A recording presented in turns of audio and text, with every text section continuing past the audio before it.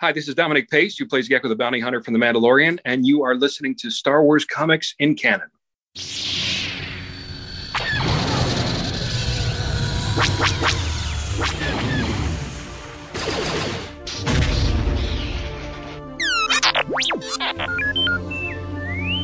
Hello there and welcome to Star Wars Comics in Canon, your guide to the wider Star Wars canon through the comic book lens. And to take you on this journey, I'm your host, Mike Burton.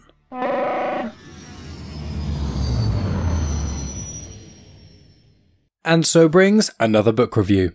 So my friends, this week I am tackling the third of the High Republic main air quotes adult novels. So this takes place still in the first phase, but this is the third wave. So this is The Fallen Star by Claudia Gray.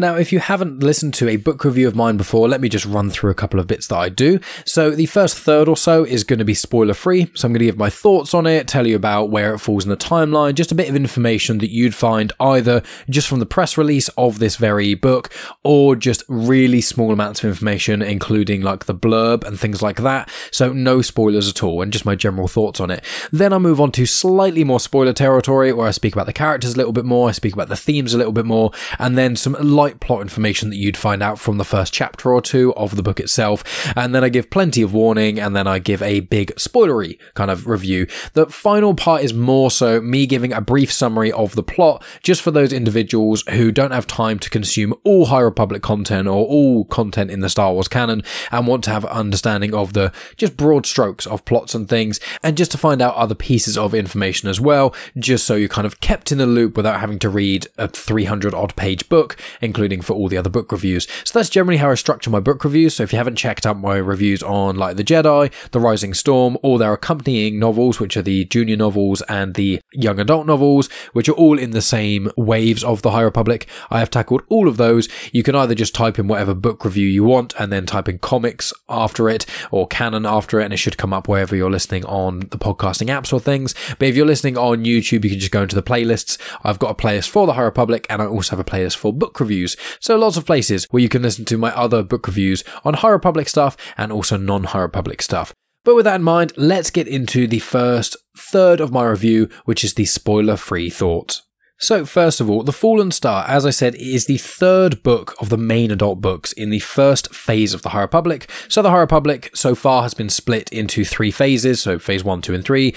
As of recording this, phase 2 has not even been released yet. It is starting in October 2022, and each phase has got waves within it. So the way phase 1 worked is wave 1, 2 and 3. Wave 1 was Light of the Jedi, the first arc of the Star Wars Marvel comics, the first arc of the Star Wars Adventures comics, then as well as these 2 supporting novels, because there's normally a main adult novel and then a young adult novel and also a junior novel. And as I've reviewed the junior novels and the young adult novels, I say they are really, really good. The junior novels especially really surprise me. Every time I read them, they are just fantastic, and that is going to be the thing that I read next. So the next book review after this is going to be the junior novel of phase 1, wave 3, and that is Mission to Disaster, and then after that I'll do the young adult novel, which is Midnight Horizon. And the way they generally work is the main plot details happen in the adult novel. The young adult books often take place like a little bit after the main adult novel, so they kind of serve as, I deem it as almost an extended epilogue or just a side story, something that has got characters that aren't explicitly affected by the events of the main novel as much as other characters would be,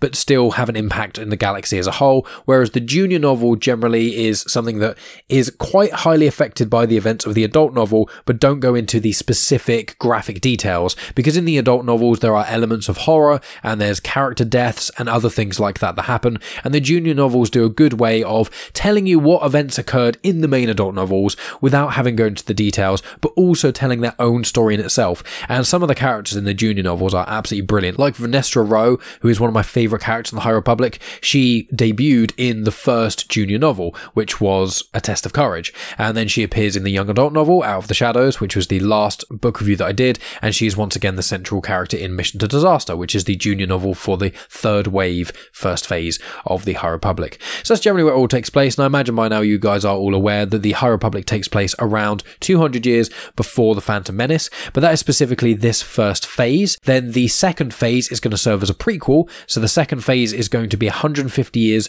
before the first phase. So this means from October, when I'm tackling the next wave of the comics and the variety of books and things, they're going to be taking place around 350 years before the Phantom Menace, which is around 490 years before the Battle of Yavin, which obviously is when A New Hope occurred. So that's the general idea of the timeline, and then from what the High Republic authors have said, it seems like Phase 3 is then going to be a sequel to Phase 1. So it's kind of going to go similarly to how the Godfather trilogy of movies did, but also how the trilogies of Star Wars movies did, you know, originals, prequels, sequels. That's generally a good way to kind of understand what's going on. And just a little plug here for myself is that I actually have spoken with both Claudia Gray, the author of this book, and also Cavan Scott, who is the author of the second book, which is The Rising Storm, as well as the High Republic comics and also the miniseries The Monster of Temple Peak. So I've spoken to both of those High Republic authors. I believe I released them on this very feed if you're listening on Comics in Motion. If you're on YouTube, then you'll be able to check it out there as well. But I also spoke to them on the feed of my other podcast, Genuine Chit Chat. I spoke with Claudia Gray at the tail end of 2020, so that was just before the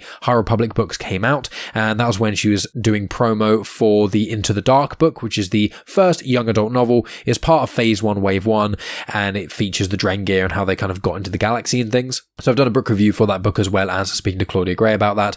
And then I spoke with Cavan Scott a couple weeks ago, and he spoke to me about his book, The Rising Storm, the High Republic as a whole, and some of the other projects he's been involved with as well. And the conversation with Cavan Scott also has full video to it as well. So if you want to check that out on YouTube, you can. If you just want to listen to it, then yeah, just type in Cavan Scott Star Wars interview. It'll be one of those. It'll be on this very feed. In fact, it should only be a couple weeks before this episode had dropped. So if you found this one, you're listening on Comics in Motion, you should be able to go back and listen to that. And I do highly recommend it because it works really well as its own thing. But also if you're a consumer of High Republic content, it adds a little bit of extra flavour. But that's the kind of background information I wanted to get into. So let's get into my thoughts specifically of this book. So starting off, the best thing to do would be to compare it to the prior two books. So we started with Light of the Jedi, then it was The Rising Storm, and then it was The Fallen Star. I'm not going to compare it to the junior novels or the young adult novels because they're all structured in a slightly different way, and it's just a bit easier rather than trying to compare like 9 books together. So between these three, The Fallen Star, I will clarify by saying it is a really, really good book. I thoroughly enjoyed it. I thought it was brilliant. It is one of the better of the Star Wars novels I have read. However, I think of the 3, I believe it is probably the weakest. And I want to clarify that's nothing against Claudia Gray or anything like that, but the story itself is a lot more self-contained, it's a lot more isolated, and it's not dissimilar in a sense to how Into the Dark was as well. And that's not because of Claudia Gray, it's just the story that the High Republic authors wanted to tell. And due to me consuming other content of the High Republic, as well as seeing some of the press that got released for this, what happens in this book, you can basically tell that from almost anything. So the name of the book alludes to it, so does any of the promo material, so does the final issue of the High Republic comics, issue 15. So lots of elements of it, one would already know what's going to happen in this book. It's more so how it happened and who survived, who died. That was what was a lot of the stuff around the press and the promo information of this final wave of the High Republic. It wasn't what's going to happen. It was a very clear image of what is going to happen, but the question was who survived this event. So that immediately, for me, made it one step lower a little bit than the other ones because I already knew what was going to happen. Not dissimilar to when prequels get released of certain characters like the Solo movie. You know, you watch the Solo movie, you know Han Solo isn't going to die, you know Lando and Chewie aren't going to die, and you know the Falcon is in some form going to survive because you know that they're characters that are in the original trilogy. So even from starting, before Solo even came out, I already knew certain characters were going to survive. And with this, it was kind of the opposite. I didn't know which characters were going to survive. I had some hopes, I had some thoughts. I didn't know who was going to, but I knew a specific event that was going to happen. So I'm not going to say explicitly what that event is until I get to the second review, the second part of this review, because as I said, it's written everywhere. It's even in the name of this book. But the way I would compare these books, after some time to think about it, I think the ratings that I would give to the books out of 10, which I don't generally do. I do on my Patreon a little bit because I do other book reviews that are some Legend stuff and some non-High Republic but still canon books. So I've done A New Dawn, a Shatterpoint, which is Legends, Darth Plagueis, which is Legends, Last Shot, and Dark Disciple. So I've done reviews for all of those, and I generally gave them things out of 10. But on this feed for the High Republic stuff, I generally haven't. But just to compare the three together, I would say Light of the Jedi is an easy 9 out of 10 book. 9 out of 10 because it's just brilliant in so many ways. My only issue really with it was just that it's a lot to deal with. The first third of the book, there's so much going on, and that's how they wanted it to be. And it works well, but sometimes it can be a bit overwhelming to figure out which characters are doing what and stuff. And I did read this book because the Patreon books I generally listen to on Audible, but these books I have physical copies of and I read them. So like the Jedi, my only real qualm with it was just it's a lot to deal with, there's a lot going on, and it's, kind of hitting the ground running, which is what they wanted, and it works, but it was a bit overwhelming at times. The Rising Storm, I'd give 9.5 out of 10. I think it's nearly perfect. I don't really think there's many major flaws in it. I don't think there's anything that could have been necessarily massively improved, but I'm very cautious when giving a book a 10 out of 10 rating. I think with The Rising Storm, once again, the blurb kind of gave away certain elements of it. So I'm just going to say it says on the back about there's a Republic fair and the Nihil are preparing to attack. And it's like, well, we know the Nihil are going to attack the Republic fair then. So although the plot wasn't as clear as it is for this book, The Fallen Star, the 0.5, not giving it a perfect score, was just kind of, you knew what was going to happen. It was just kind of waiting for it to happen. I know Cavan Scott, he loves horror, and a lot of the elements of The Rising Storm and Cavan Scott's other works have got a lot of horror elements to it. And when you go and watch, Nightmare on Elm Street or Friday the 13th, the question isn't what's going to happen. It's when is Freddy Krueger going to attack? When is Jason Voorhees or his mum going to attack?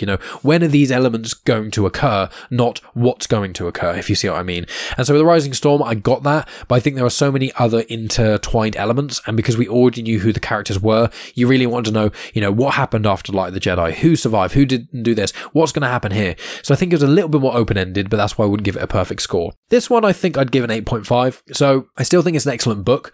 I think it's definitely worth a read, and it will not disappoint you when you read this after reading the other two. It's still definitely in the same league as them, but because of knowing a bit about the plot, it did take away a little bit from it. Part of that was myself, because I did read the High Republic comics. I read all of those, so it ended with the 15th issue, and I mentioned this in my review of that, which I'd released, I think, 2 or 3 weeks ago on this feed, once again, so you can check that out, or it's in the High Republic playlist if you're listening on YouTube, so I go through the plot details of the comics, etc.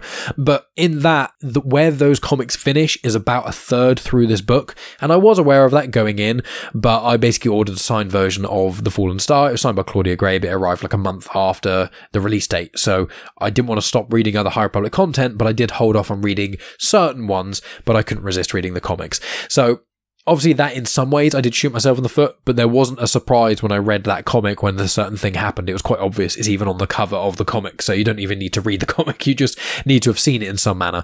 So that marked off like a small amount of points. But in all honesty, because it's such an insular story, because it all takes place, apart from like 1 or 2 chapters, it's pretty much all taking place in this one location. And although that works really well, and you're flitting from character to character, and there's a lot going on, and kudos to Claudia Gray for being able to write this, it just didn't make me want to pick up and continue reading the same way the other 2 books did.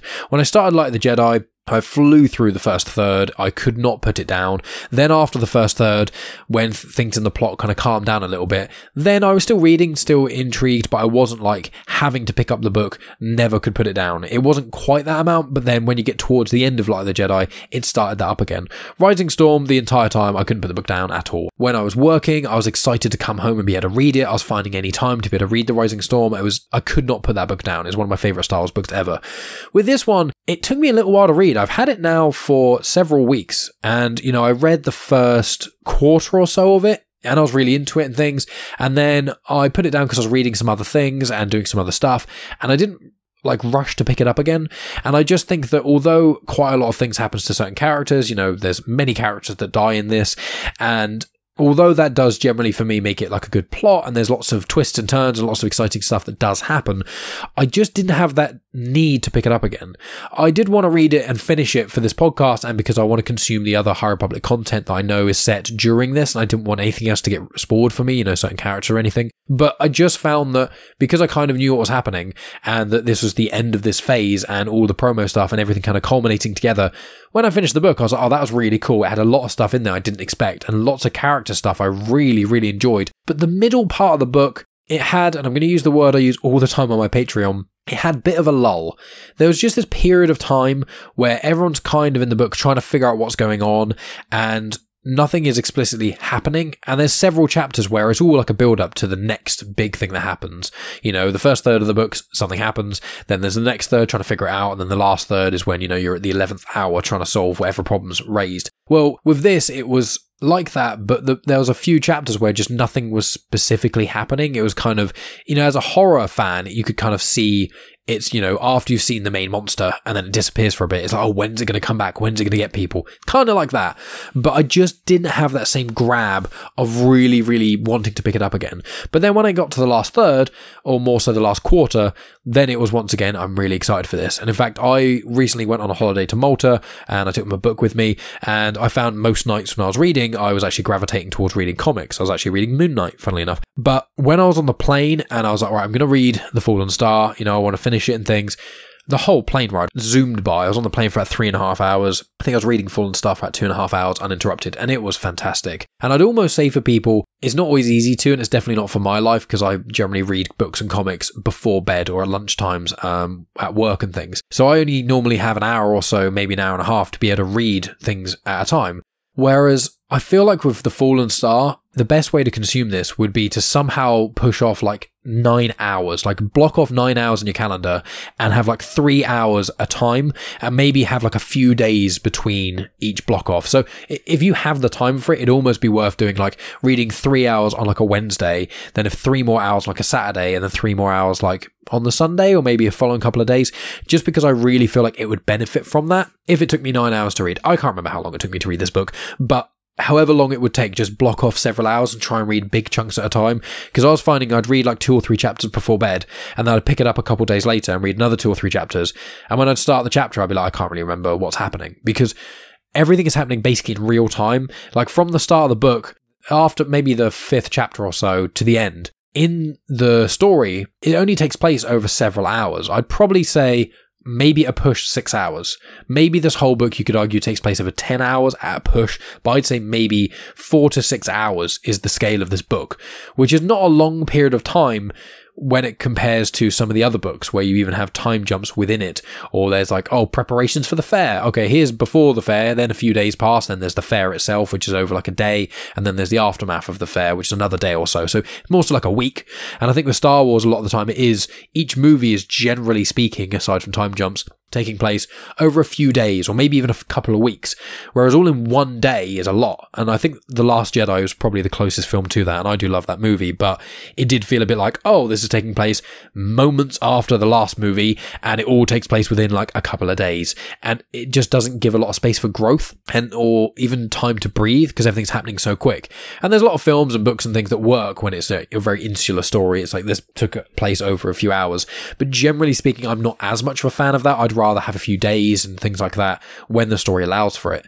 So I just found, there was a bit of a lull, because I was reading the chapters, and you read a chapter and it's picking up immediately after the last chapter, and if you can't remember every line of what happened in the last chapter, it's harder to remember where you were. So I was finding that each time I'd pick up the book, I'd have to read the previous chapter, or at least half of the previous chapter, to work out where I was.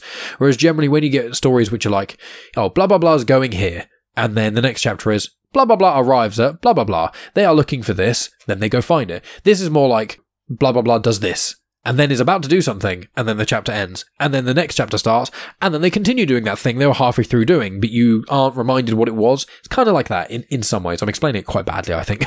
But please let me know. Please contact me and tell me if I'm explaining this element terribly. But yeah, I thought the book was really good. I really did enjoy it. I don't want to sound like I'm just, being very negative over this. I really, really did enjoy the book. I thought it was fantastically written. I think the humour in it is really good. Claudia Gray has got a brilliant, I love all the High Republic author stuff, but I think Claudia Gray's got the best humour, or at least she writes the funniest stuff. It's not like a book where you're reading it and you're laughing out loud every 5 minutes, because it's not that kind of book, and the themes in it are quite heavy. But Claudia Gray, she did it in Into the Dark, and she's done it in her other books as well. I've read all her Star Wars books, and she did it in this, where you just get the odd line of dialogue that's just quite funny. It makes you smirk while you're reading it, or maybe a little bit of a giggle and things, and they're just really nice moments that break the tension, and that is what Claudia Gray is excellent at. She's brilliant at writing characters, and she's brilliant at little nods of humour, which I think works really, really well in Star Wars, because although I love my Star Wars to be dark and brooding and intense stuff going on, especially the original trilogy, it has so many little moments of humour.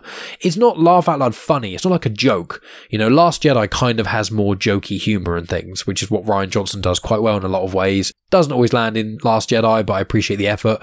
But in Star Wars, in the original trilogy especially, it's more just little moments. You know, there's a little line of dialogue that a character says something kind of funny, or some character gives another character a certain look. Like Han Solo is very much written as a humorous character in certain elements. He's got a lot of funny things to say, and 3PO and R2-D2 have a lot of little funny interactions, but there's not like an explicit joke or slapsticky comedy. It's just humorous interactions with the characters. And that's what Claudia Gray does incredibly well. And there's certain characters that I'll mention in the next part of this review which work really well in that. So the book structure has got the humour, it's very insular, it happens over a very short space of time, it's very intense, and when you're reading certain parts, it is very fast-paced, and you can really feel that. And I think she does that incredibly well.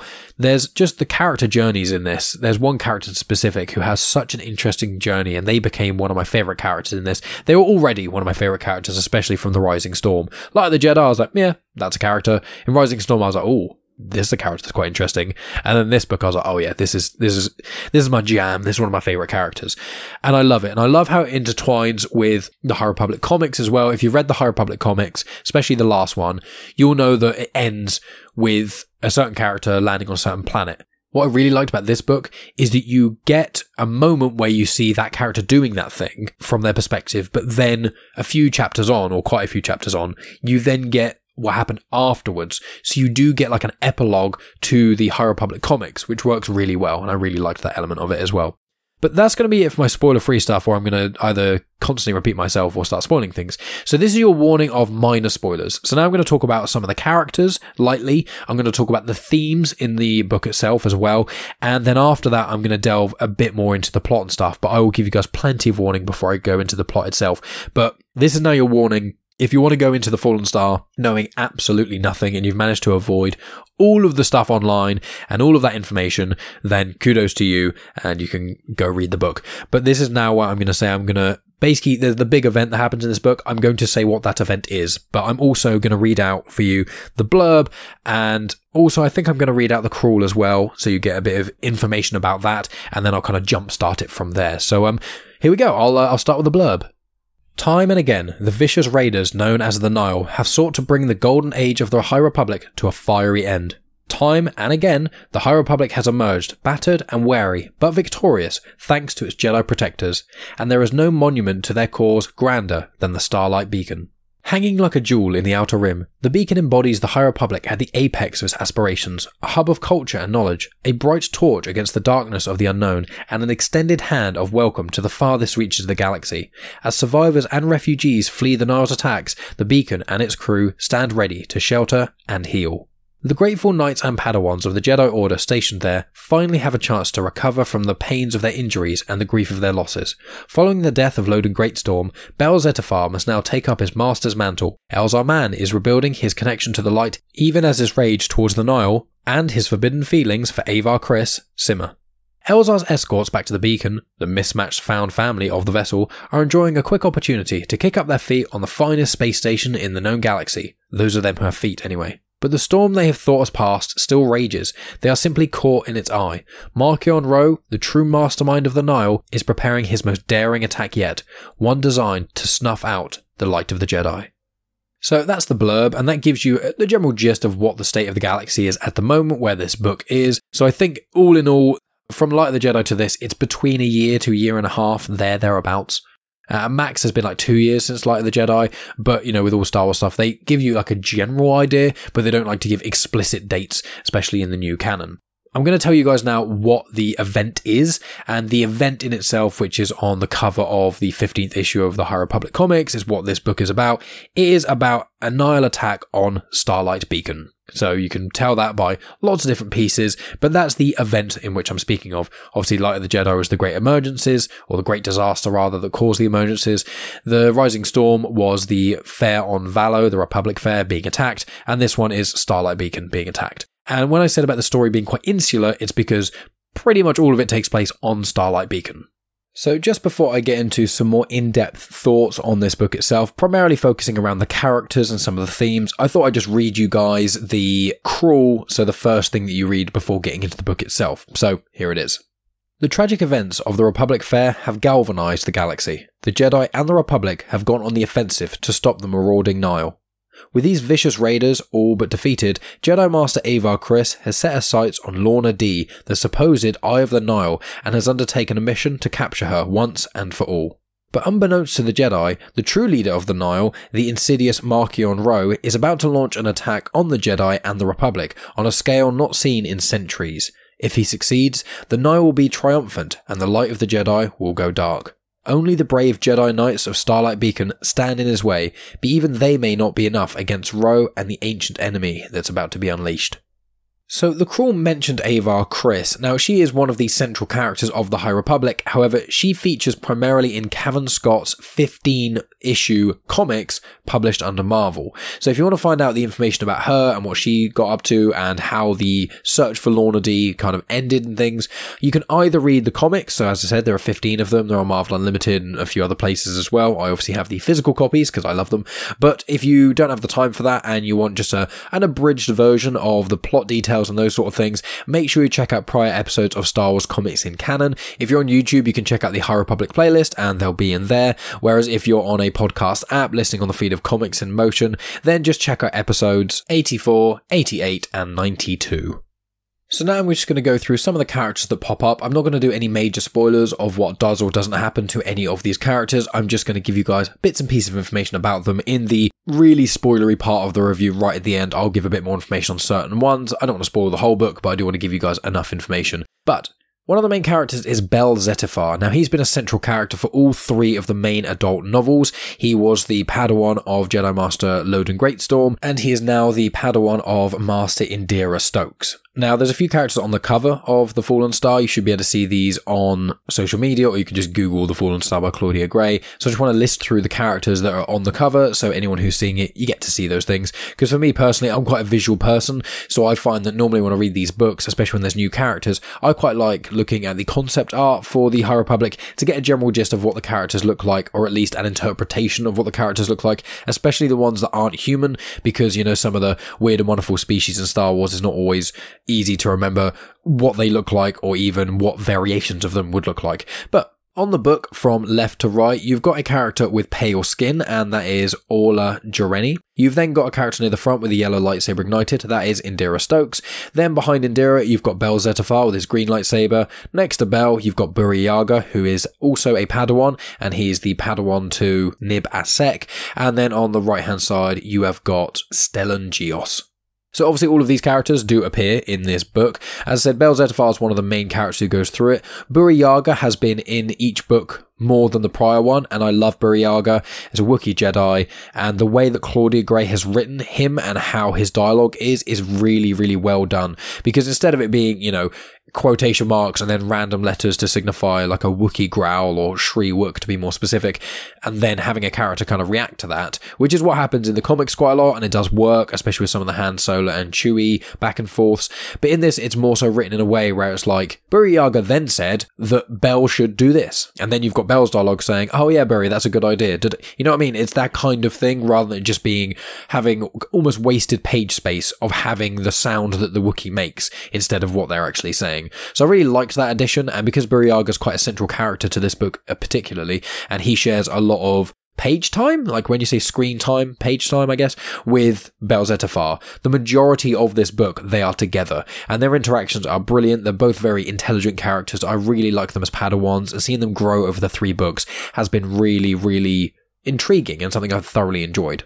So you've got Orla Jareni, who I mentioned before. She is white-skinned, as in pale white, I think chalk white, and she has a double-bladed white lightsaber as well. Now, she is a Wayseeker. She was in Into the Dark, which is Claudia Gray's first novel in the High Republic, and she also appears in the High Republic comics a little bit. She's in like 2 or 3 issues, and she interacts with Keeve Trennis. Now, because she's a Wayseeker, she basically just goes where the Force wills her. She isn't kept in touch with the Jedi's business, the Order, or even really what's going on with the galaxy. She just kind of goes off on her own and figures her way around the galaxy, and then obviously she has friends in the Jedi Order and she does interact with them, and especially when things like this happen where she is needed, she will then interact with them and help where she can. And she interacts with Elzar Mann in this book quite a lot, which I'm going to get into a little bit afterwards, but I'm going to just put that to the side at the moment.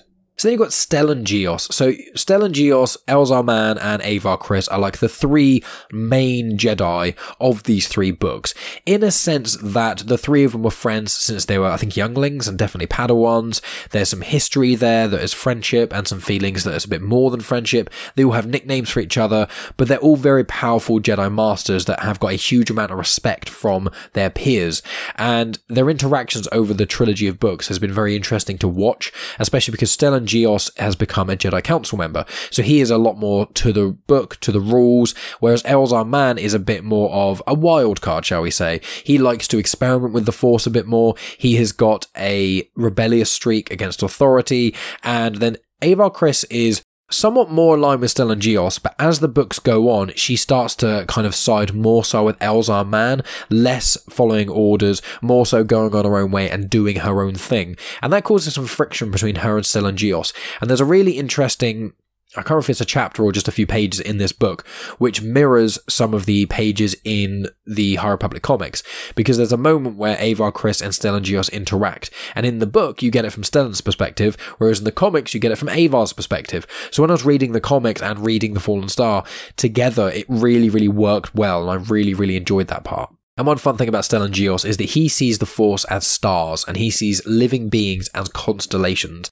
Now, every member of the Jedi Order sees the Force in different ways. I believe Elzar Mann sees it as an ocean, which is probably something that I'd say I connect with probably the most. You've got other characters that see it as fire. You've got characters who see it as like gears and mechanical things. Avar sees everything as like songs and music. And it's just, I could read an entire book just listing every Jedi in the history of the High Republic and the Skywalker Saga and just explaining how they perceive the Force. It's one of the most ingenious elements of Star Wars that I'd never even considered was a possibility, and it's one of the things I love the most about the High Republic. It's just, I don't know what it is about it, I just love that interpretation. I love the Force. It's my favorite thing about Star Wars, and any interpretations of the Force, any new Force powers, any beings that can use the Force unexpectedly, which I will get onto as well later on. It's just something that I really think was not quite lacking for the Skywalker Saga necessarily, but more so in the expanded content, so in some of the comics and some of the books. For me, there wasn't quite enough going into the Force and going into the minutiae of that. I'd say one of the best examples to find out information about the Force is actually in the Clone Wars.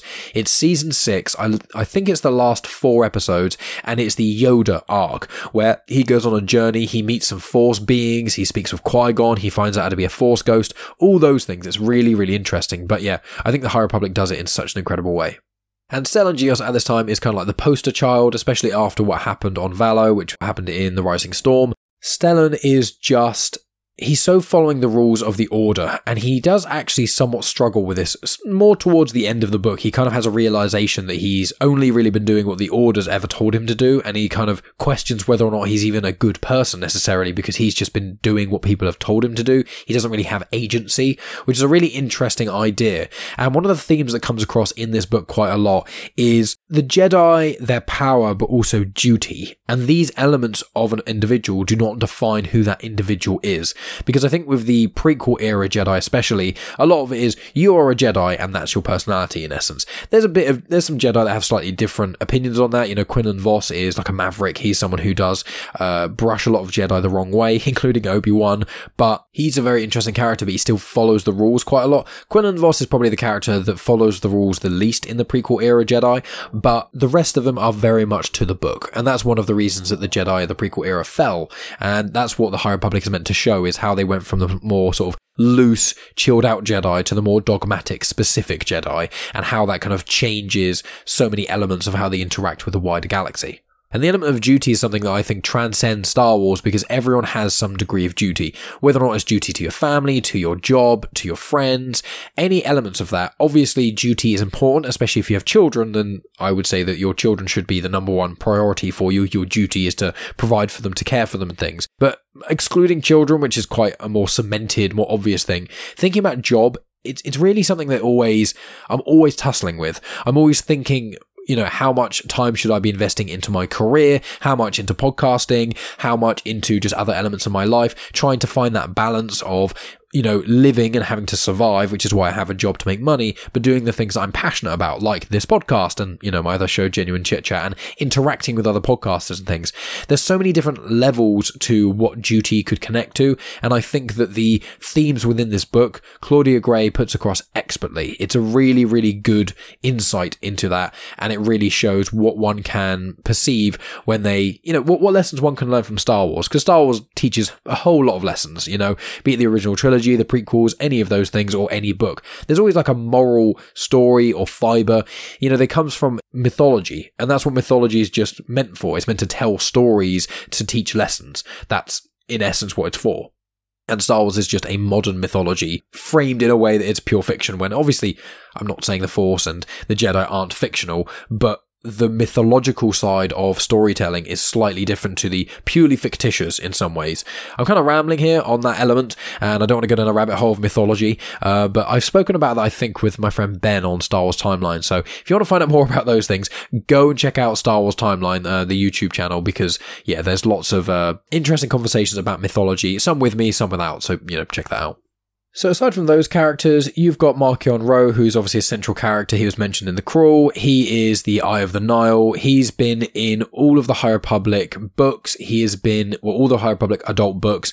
He's not really been in the High Republic main run, the comic run by Marvel written by Kevin Scott. He's not been in that very much, but in the High Republic Adventures comics, for the first half of them, he was featured in it a lot. He interacted with a character called Crix, so I've tackled that on Star Wars Comics in Canon as well, so make sure you check those out. Those were by IDW Publishing, so they're technically okay for all ages, but I still think, regardless of that, they are brilliant. Don't let the fact that they are appropriate for all ages dissuade you from purchasing them or reading them, because they are excellent. They've got incredible artwork and brilliant stories, and Marchion Ro is in it quite a lot. And in this, you kind of get to see what happens when Marchion Ro's plans everything he's been building towards. That's basically what this trilogy of books is about. On the flip side, you get to see who the Nile are and how they interact with each other behind the scenes, but also how Marchion Ro is using the Nile for his own gain, or how he perceives people and things. There's the 2-part comic, which is Eye of the Storm, which is written by Charles Soule. I am going to be tackling that very soon. I don't know if I'm going to do it next week. I haven't thought that far ahead specifically, but I'm going to be doing the High Republic Adventures finale, the Eye of the Storm, which is set after Fallen Star, and some other High Republic content to kind of wrap up phase 1. But in the first issue, you actually get to see from Marchion Ro's perspective and how he sees people. And I'm not going to go into it here, but it's just a very intriguing look. He's a very interesting character and definitely a very interesting antagonist. And I'm interested to see where he goes from this book. But, I'll get into that later on in the review. But it shows of his, planning. It shows that he's got this assistant. It shows that he's been manipulative. He just seemingly sees people as tools. He has a very similar mindset to what Palpatine does with people, where everyone is just a tool for you to use, and once they've ceased being useful, you just get rid of them. And that's what Marchion Ro is all about, and that's why the plan that he has in this, how it works so well, and how so many of his attacks on the Republic have worked so well. So he's a brilliant villain.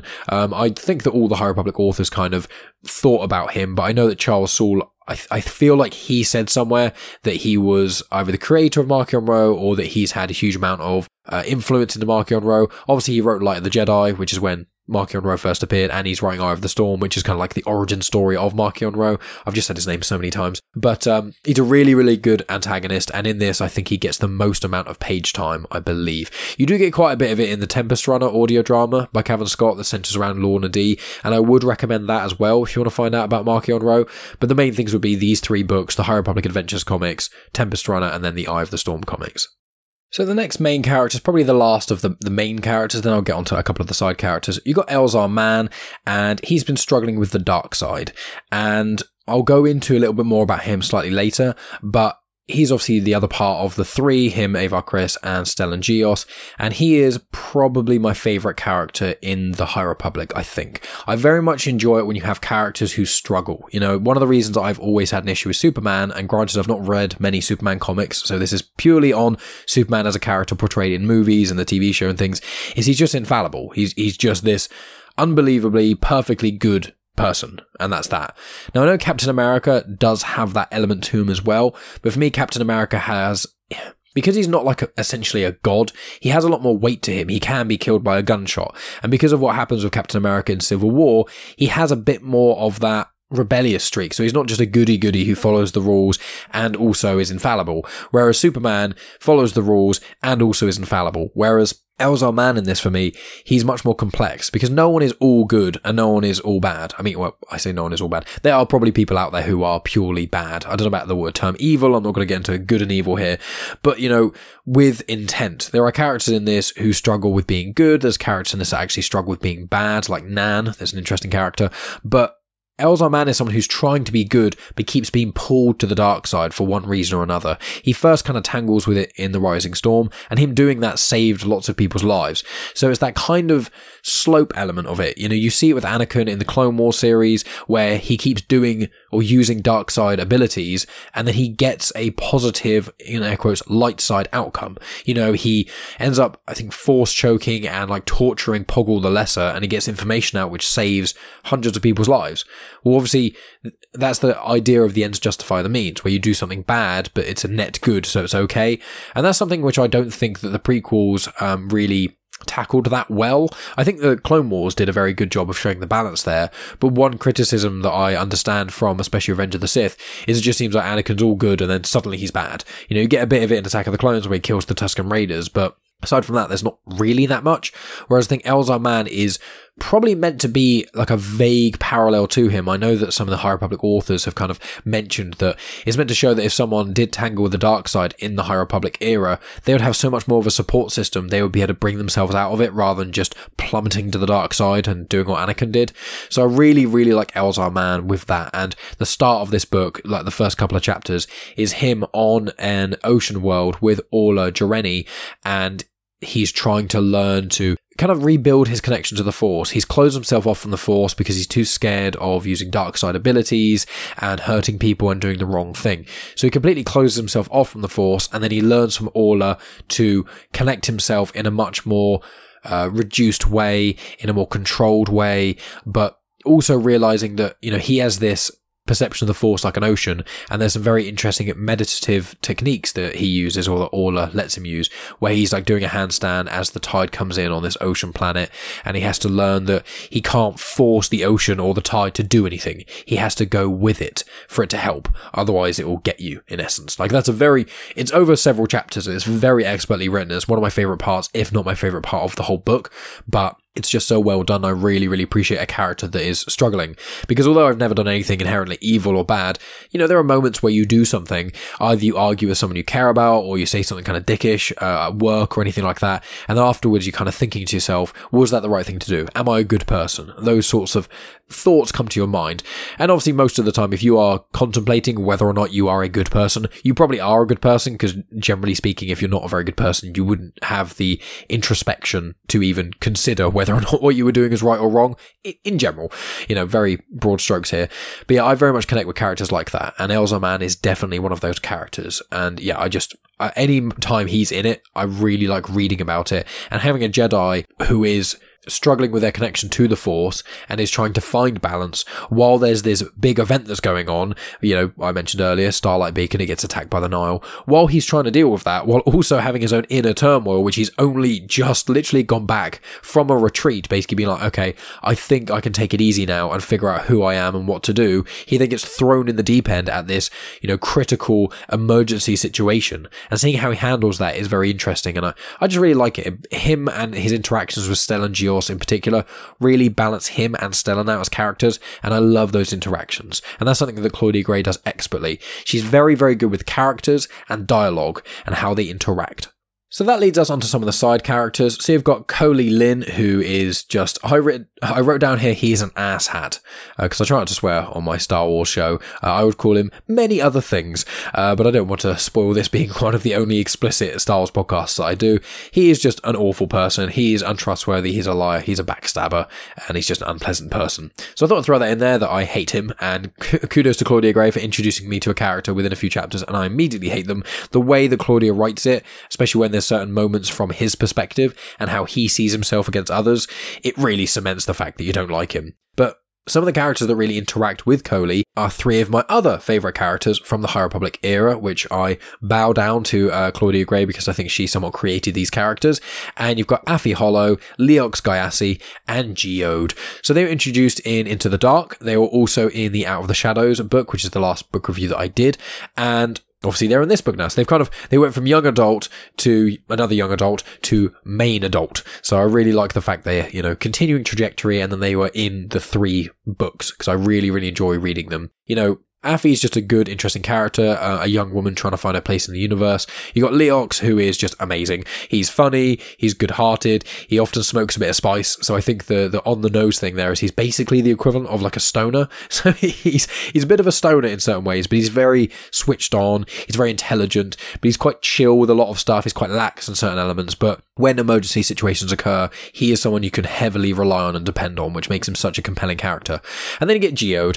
So Geode is a Vintian, so he's basically just a big rock, and he's in the High Republic comics as well. In fact, Leox, Affie, and Geode are all in one arc of the High Republic Adventures comics by IDW. I believe I tackled them a few episodes ago. It was the second volume of High Republic Adventures that they're in, and I just love seeing them in all ways. Geode being basically a giant rock, and people don't even know if he's really alive or if he even does anything. And when you are first introduced to him, especially in Into the Dark, you are thinking that. You're like, is he alive? Is he doing anything?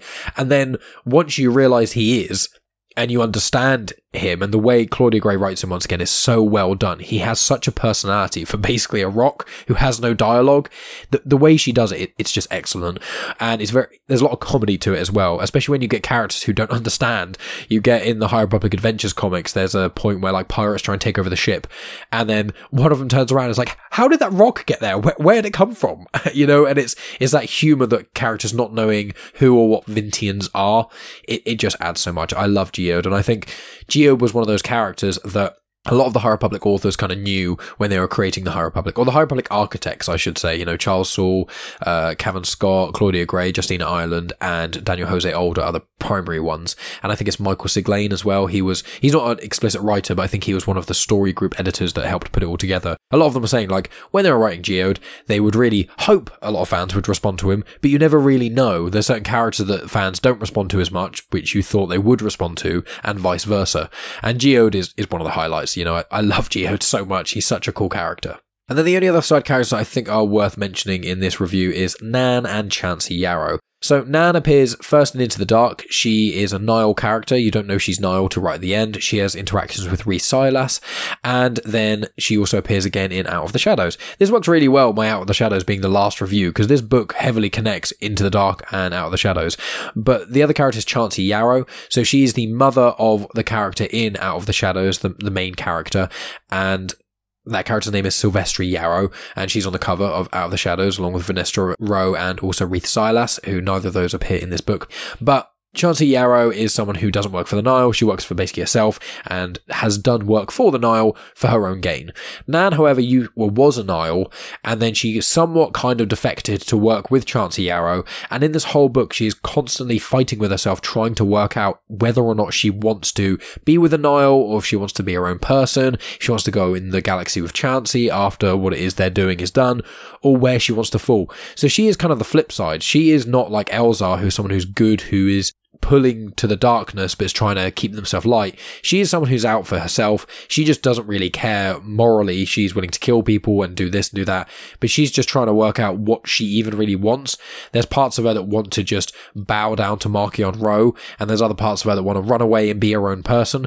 And I just think her character's written really well, and her interactions with the Chancey works really well too. So as I sort of wrap up this midway review, as in the slight spoilers, I've spoken about some of the characters and the themes and highlighted some of the journeys and whatnot. There's a few other themes I just wanted to mention. One of which is, I already mentioned the Jedi and power and duty doesn't define who you are. I've also got written down that one needs to learn to let go when necessary, while simultaneously not give up at the wrong moments. So it's really just have faith in yourself. There's certain times where you try for something and it just isn't working clearly, so it's time to leave it and go do something else in essence. While simultaneously, there are times where if you're being too hard on yourself and you can't succeed, if you just give yourself that final push, you can really overcome a lot. So I like that. Another element is friendship and found family, as well as the hollow nature of selfishness. That's highlighted in Coley Lynn, as the character I said earlier that I dislike hugely, and they are like a nemesis of Leox, Gyasi, and the vessel crew. So I really like that element. Friendship and found family is a massive theme in pretty much all of Star Wars, and so it's very important to incredible amount of individuals, whether or not you have a positive relationship with your blood-related family or your adoptive family or anything like that. People still know that your friends are basically your family that you choose to surround yourself with, and it needs to be noted that even whether they're family who are related to you by blood or otherwise, or even if they're friends of yours, if they are no longer bringing benefit to you or they're being mean to you and there's something that they are like causing more damage to your life, you don't have to have them in your life. There's no reason for that. So I think that's an element of Star Wars that I really, really appreciate. And then another element is sort of unity, but this is more unity of a nation, of a religion, of a republic. It's people specifically. The importance of, although as an individual you may not seem powerful, but when you have groups of people getting together and working together, you can achieve incredible feats, be it in like a theoretical or metaphysical way, just being good, supporting people, those sort of things, like an emotional way, or actually physically saying, we're going to achieve this thing, we're going to build something, or we're going to repair something. There's varying degrees of what unity and achievement can be. And I think that this really works because in this story, there is a system nearby to where Starlight Beacon gets attacked, and they want to help Starlight. Now, Starlight is nearby the system. It's called Iram, E-I-R-A-M, Iram.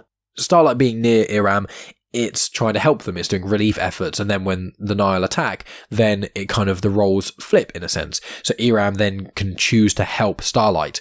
And there's a lot of conversations that the two queens of Iram, well, the queen and the queen regent, I think it's called. Basically, there's the queen who's elected in the standard means, and then a woman who married the queen who becomes, I think it's the queen regent, something like that. Someone who has similar power to the queen, but not quite as much. And you get these two characters who were in Into the Dark once again, because Orla Jareni and Master Comac Vitus, they have flashbacks, which is an interaction with Queen Thandeka, I think her name is off the top of my head, and she is a character who is, well, she's the queen of Iram, and therefore when Starlight is in crisis and there's certain elements and certain decisions that have to be made, you've got Thandeka and her partner trying to work out what the best thing to do is, and whether or not it's best to do this for this people or for those people, and what a good leader needs to do. And I think that's just another element of this book that I really appreciate, another theme that's very important, which is something that, in Star Wars, the politics of Star Wars is quite a hot topic, because there's a lot of politics in all Star Wars, including the original trilogy, but obviously in the prequels they are very heavy-handed with it, and then the sequels they're very light-handed with it, and they don't really mention it very much. So it's this kind of weird thing across the three trilogies of varying degrees of politics being spoken about. And I think that the way it is written in The Fallen Star is just very well put together. It doesn't feel heavy-handed. There's not loads and loads of politics, but there's a sprinkling of it, and there's intrigue into it, which is, I think, really what the original trilogy had. You have those conversations, you have those moments where they talk about the current political state of the galaxy without, having a Senate meeting and listening to people talk for like 10 minutes about trade disputes. There are definitely reasons why the prequels are quite hotly criticized for their portrayal of politics, but this book does not have any of that. It just has what I think is quintessential political discussions in this, and I really appreciate it. So now the last part of the middle review is, these are slightly more spoilery, so this kind of bleeds into my final review. So if everything I've said is all you want to know about the book, then, pause this, go read the book or listen to the audiobook. It's brilliant, and then come back and listen to the last part. But this is now going to be me primarily talking about some of the plot information and more hot spoilery parts. But the reason I say this is kind of in between them somewhat is because this is just 3 tidbits of information that I picked up, that I wrote, that I think is quite interesting, that I enjoyed picking up when reading this. So one of them is something I already mentioned earlier, which is with the character Orla Jareni, and that is that Wayseekers are kept out of Jedi and Council business. So you know about Wayseekers a little bit. I think in Into the Dark, when Orla Jareni is introduced, she is introduced as a Wayseeker, and you don't really know that much about them, just they kind of get to do their own thing. And this book, it goes into more detail of what Wayseekers can actually do, and you get a piece of that puzzle in the High Republic comics that Orla Jareni appears in as well. I think she appears in issues somewhere between 9 and 12. I think it's 10 and 11, but I might be wrong there, or maybe 9 and 10. I'm doing it off the top of my head, that element of it. But it was intriguing to hear that Wayseekers are not only sort of going around doing their own thing, but they're actually kept at arm's length of Jedi business. And Orla and Stellan Gios have some history, not romantic history or anything, they're friendship history, but they had like a a falling out in some ways, because Stellan doesn't really like Wayseekers very much, and Orla doesn't really like the Council very much. So you do get some interactions between them that I really like, and you get to find out more about Wayseekers, because they're a sect of the Jedi Order that I'd be very intrigued to hear more about. Another part is the triangle between Avar Kriss, Elzar Mann, and Stellan Gios. And we already know that Elzar Mann has some feelings to Avar Kriss because it is mentioned in The Rising Storm. And then we know to some degree that Avar Kriss, they had something between them. There was something, seemingly when they were Padawans or something along those lines, that there was potentially something physical between them, because Elzar Mann has like a flashback, a thought. I'm pretty certain it's in The Rising Storm. It might be in this book, but I think it's Rising Storm, where he has some sort of flash and he remembers kind of opening his eyes and laying in a bed with Avar Kriss. And I think they're holding hands when this happens. So it alludes to, you know, a physical relationship there in some degree. But one of the reasons I'm mentioning it here is because there's a moment where Avar does think about Elzar Mann, but she tries to dismiss these thoughts. It's in the middle of her dealing with a crisis, and she can't really think about Elzar Mann, but he kind of seeps into her mind. And that's one of the first times you really get an idea that Avar is still thinking about him in that way today. In prior times with Avar, you just get the impression that she's completely over it, and it's just Elzar who's kind of holding on to this relationship we're still not fully sure of what it actually was. And so I really like the fact that it's only a line or two where you just get the knowledge that Avar still thinks about Elzar a little bit. I really like. Then the other little tidbit is linking in with what I've just said, which is Padawans are known to fool around with each other. So without getting into any explicit detail, you know, when people have a physical relationship, shall we say, you know, in a sexual sense, when that happens, it happens in the Jedi Order. So Padawans were known to have that with each other, and most of the people, especially the Masters, pretended not to notice usually, because it's somewhat expected at that age, Padawans, when you're teenagers and things. But then if it goes too far, if people become too entangled, then normally what would happen is that a Padawan gets taken away on a long mission, and then when the Padawan comes back, the two Padawans who are somewhat entangled are normally just over it, and then everything goes back to normal. And obviously, when they do that, they generally gain some perspective and things, and they grow up. So that was quite an interesting part that I enjoyed, because in the prequels, you're basically told that any relationship at all is bad, and that's one of the reasons that Anakin falls to the dark side. Whereas in this, it shows that, no, they knew it happened. They knew teenagers are going to fool around, even if you're in like this religion. It's highly and strongly alluded to that you have to be celibate in the Jedi Order. They don't explicitly say that, but from the interactions with certain characters, it's pretty obvious that's the case. Especially when you get a character like Rael Averross, who I absolutely love. He's a character in the Master and Apprentice book by Claudia Gray, and he has sex. And I really like that Claudia Gray does actually tackle matters that are of a sexual nature in Star Wars without it being gratuitous and unnecessary. But sex is a large part of human interaction for most people's lives. You know, when you become an adult, especially when you want to have a relationship with someone, and obviously when you want to have children, that is a part of it. And although I don't want there to be loads of sex in Star Wars, it's nice to see when it is just lightly alluded to, or when you get a little bit of information about it, of how the Jedi, at least in the High Republic era, tackled that element, especially when you have teenagers who are just full of hormones. And anyone who's been a teenager, which I assume is pretty much everyone who's listening, and anyone who has kids who are teenagers, you know how much of a handful they can be when that starts to occur. So that's about going to do it for my middle part review, and now I'm going to get into the full spoiler review of this part. I'm not going to speak too much here because I've kind of said everything I think about the book. There's just really, I'm going to talk about the ending a little bit, and then some of the characters who did not make it. So this is your spoiler warning. I would recommend that if you've listened to all the other stuff I've done, that's fine. You can still read Fallen Star. I will not spoil everything, but I will say that you listening to this next part is probably going to take away a fair amount from your enjoyment of Fallen Star if you haven't already embarked on that.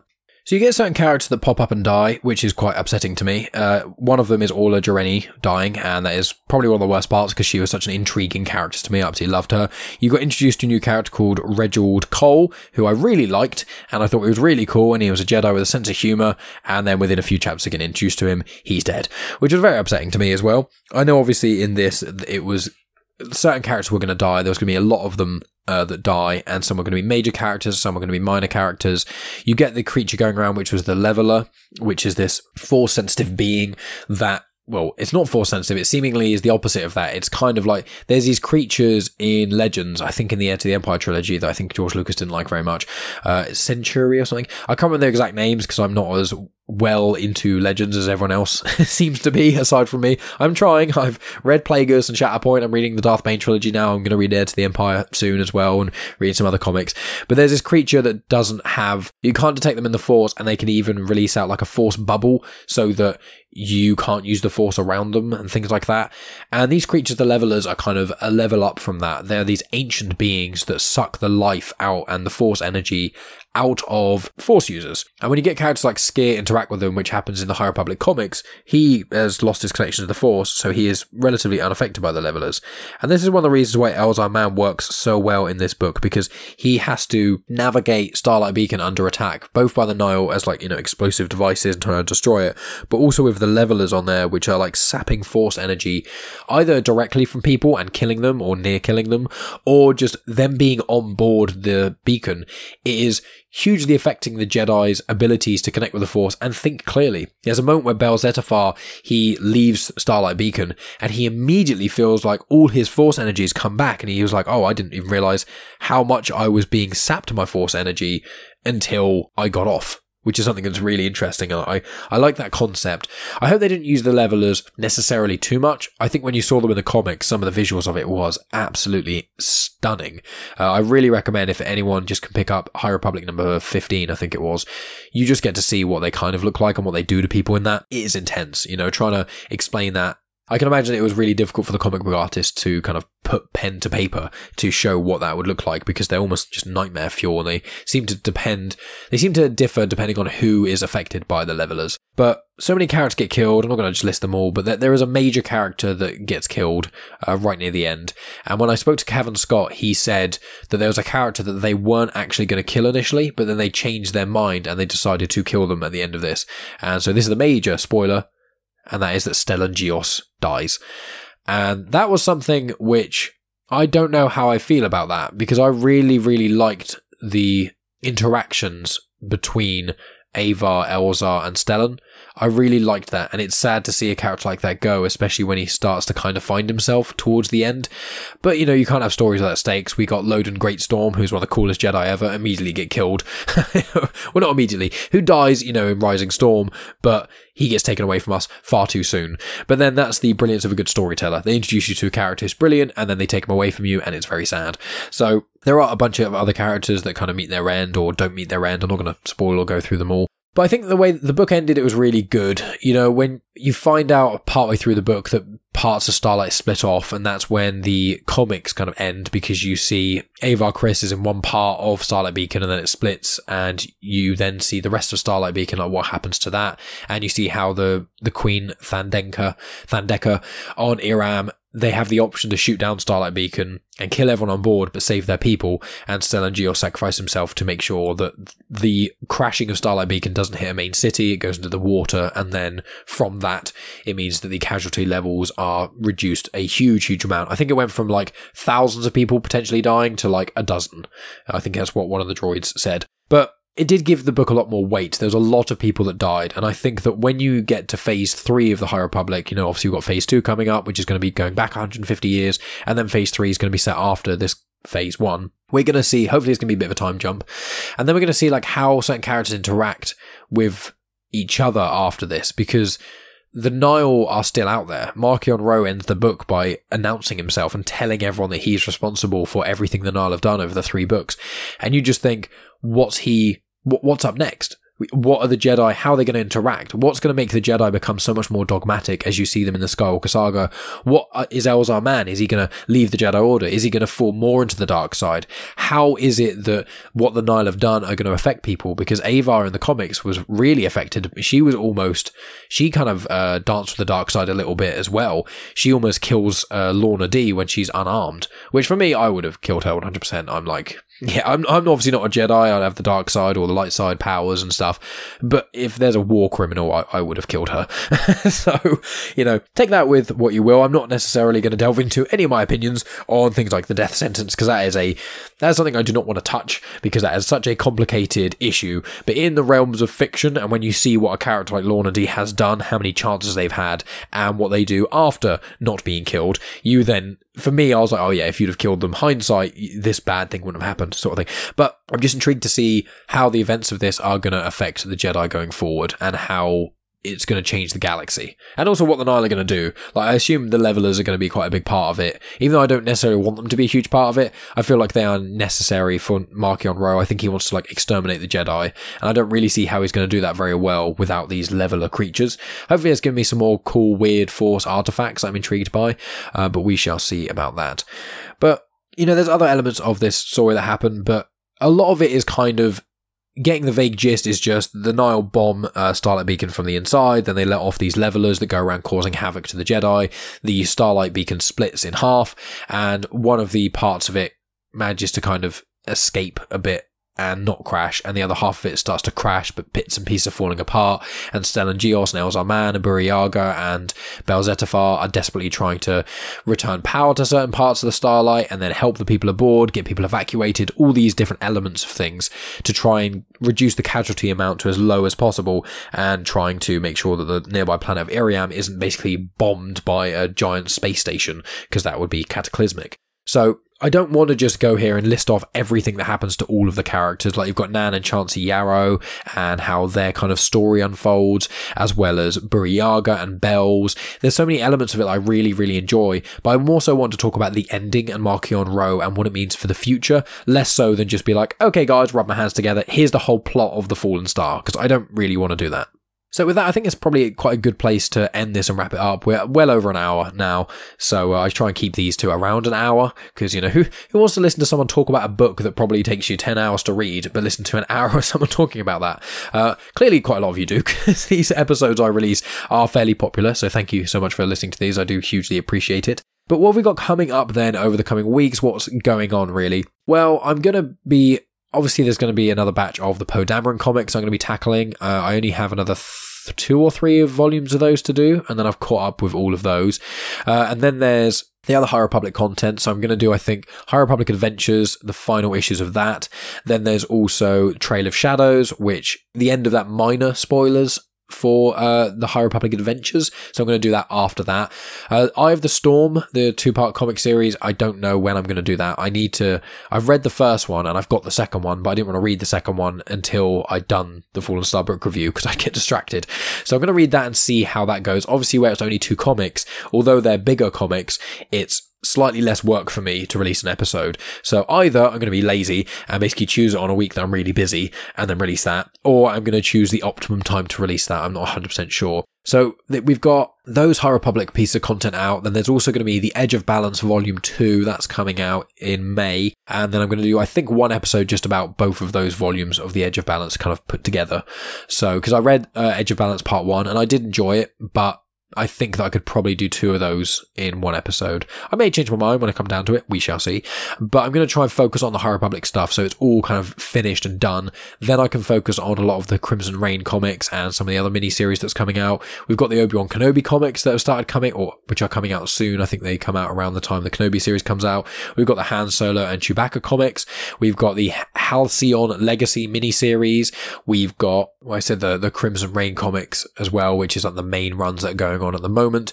And then in October, we're going to have the High Republic Phase 2 coming out, which I'm very, very excited for. But I'll also make sure that over the coming weeks or /months, I'm going to do book reviews on Mission to Disaster and also Midnight Horizon, which are the other 2 books in the 3rd wave of the first phase of the High Republic. I haven't read them yet. I don't even own them yet. I obviously have been on holiday to Malta, and I've been very busy with me and Megan are sorting out, hopefully getting a house, obviously doing book reviews and podcasts and all these other things. I haven't had full amount of time, but As soon as payday comes around, which is about a week after this podcast airs, I'm then going to buy Mission to Disaster. I'll do the review of that, and then shortly after that, I'll buy Midnight Horizon. And then obviously in addition to that, we've got other Star Wars books coming out. We've got Brotherhood, we've got Padawan, we've got Shadows of the Sith.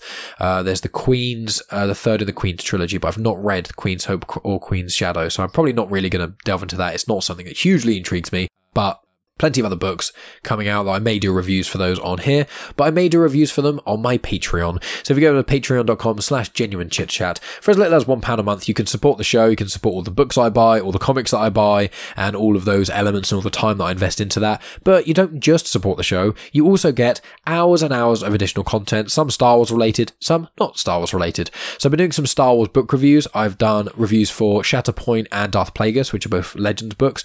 I've done it for A New Dawn, which is the prequel book to Star Wars Rebels. It shows how Hera Syndulla and Kanan Jarrus met. I did Last Shot, which is also by Daniel Jose Older. That's about Lando and Han about 5 or 10 years after Return of the Jedi, I think it was. And then I also have done Dark Disciple, which is by Christy Golden, and that is about Asajj Ventress and Quinlan Vos in the tail end of the Clone Wars. The book was written from unused Clone Wars scripts. So it was meant to be in the Clone Wars. I'm very sad it wasn't, but the book is ace, and the audiobook is also brilliant as well. So if you want to hear my reviews on those, they're not quite as long as this, they're not as structured as these ones, but I generally give my thoughts without spoiling it, and then I go into slightly more spoilery stuff, but they are generally about half an hour long each. So obviously there's 5 of those out at the moment. I'm currently listening to the first of the Darth Bane audiobooks.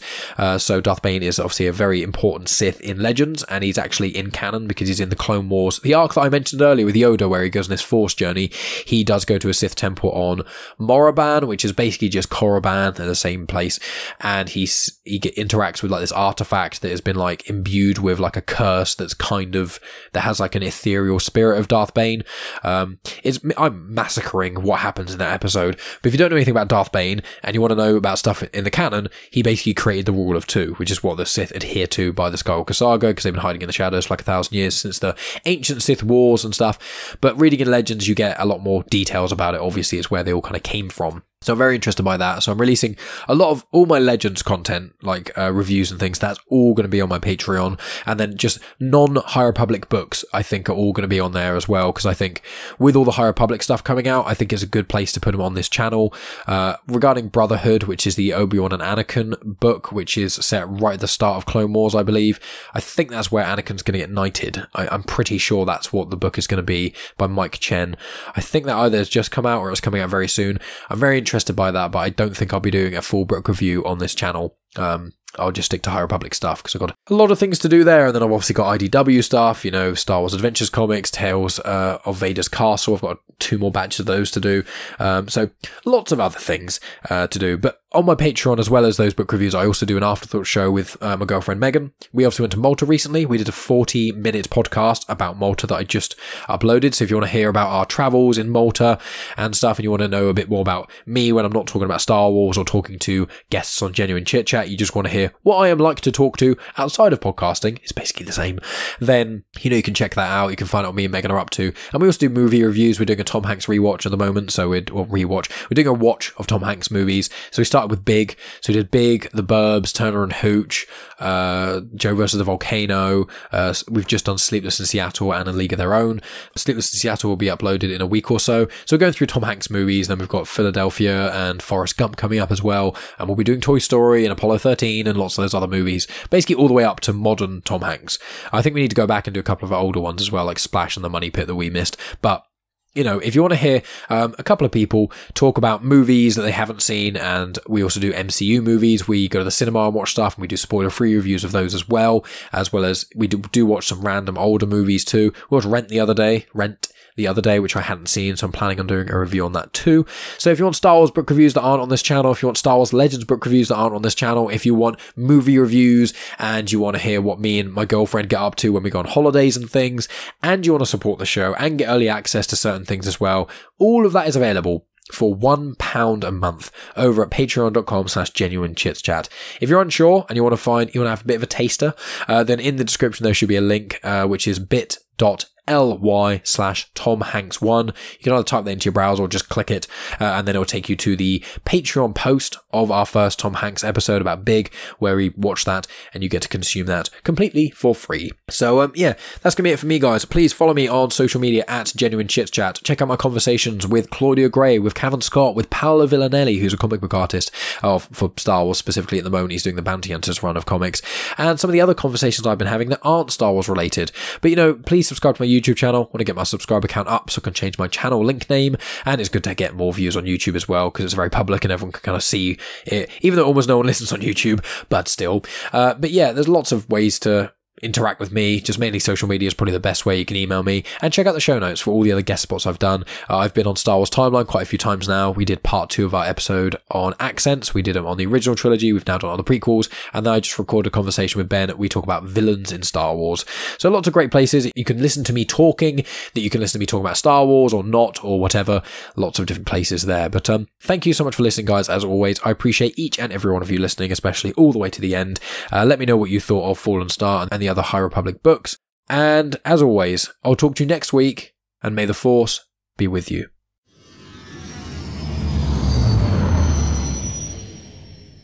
The intro for Star Wars Comics in Canon is arranged by myself, Mike Burton, and the backing music was made by Eric Matias of soundimage.org. You have just experienced host, creator, everything elser of Genuine Chit Chat, and also the host and creator of Star Wars Comics in Canon, found on the Comics in Motion podcast, Mike Burton.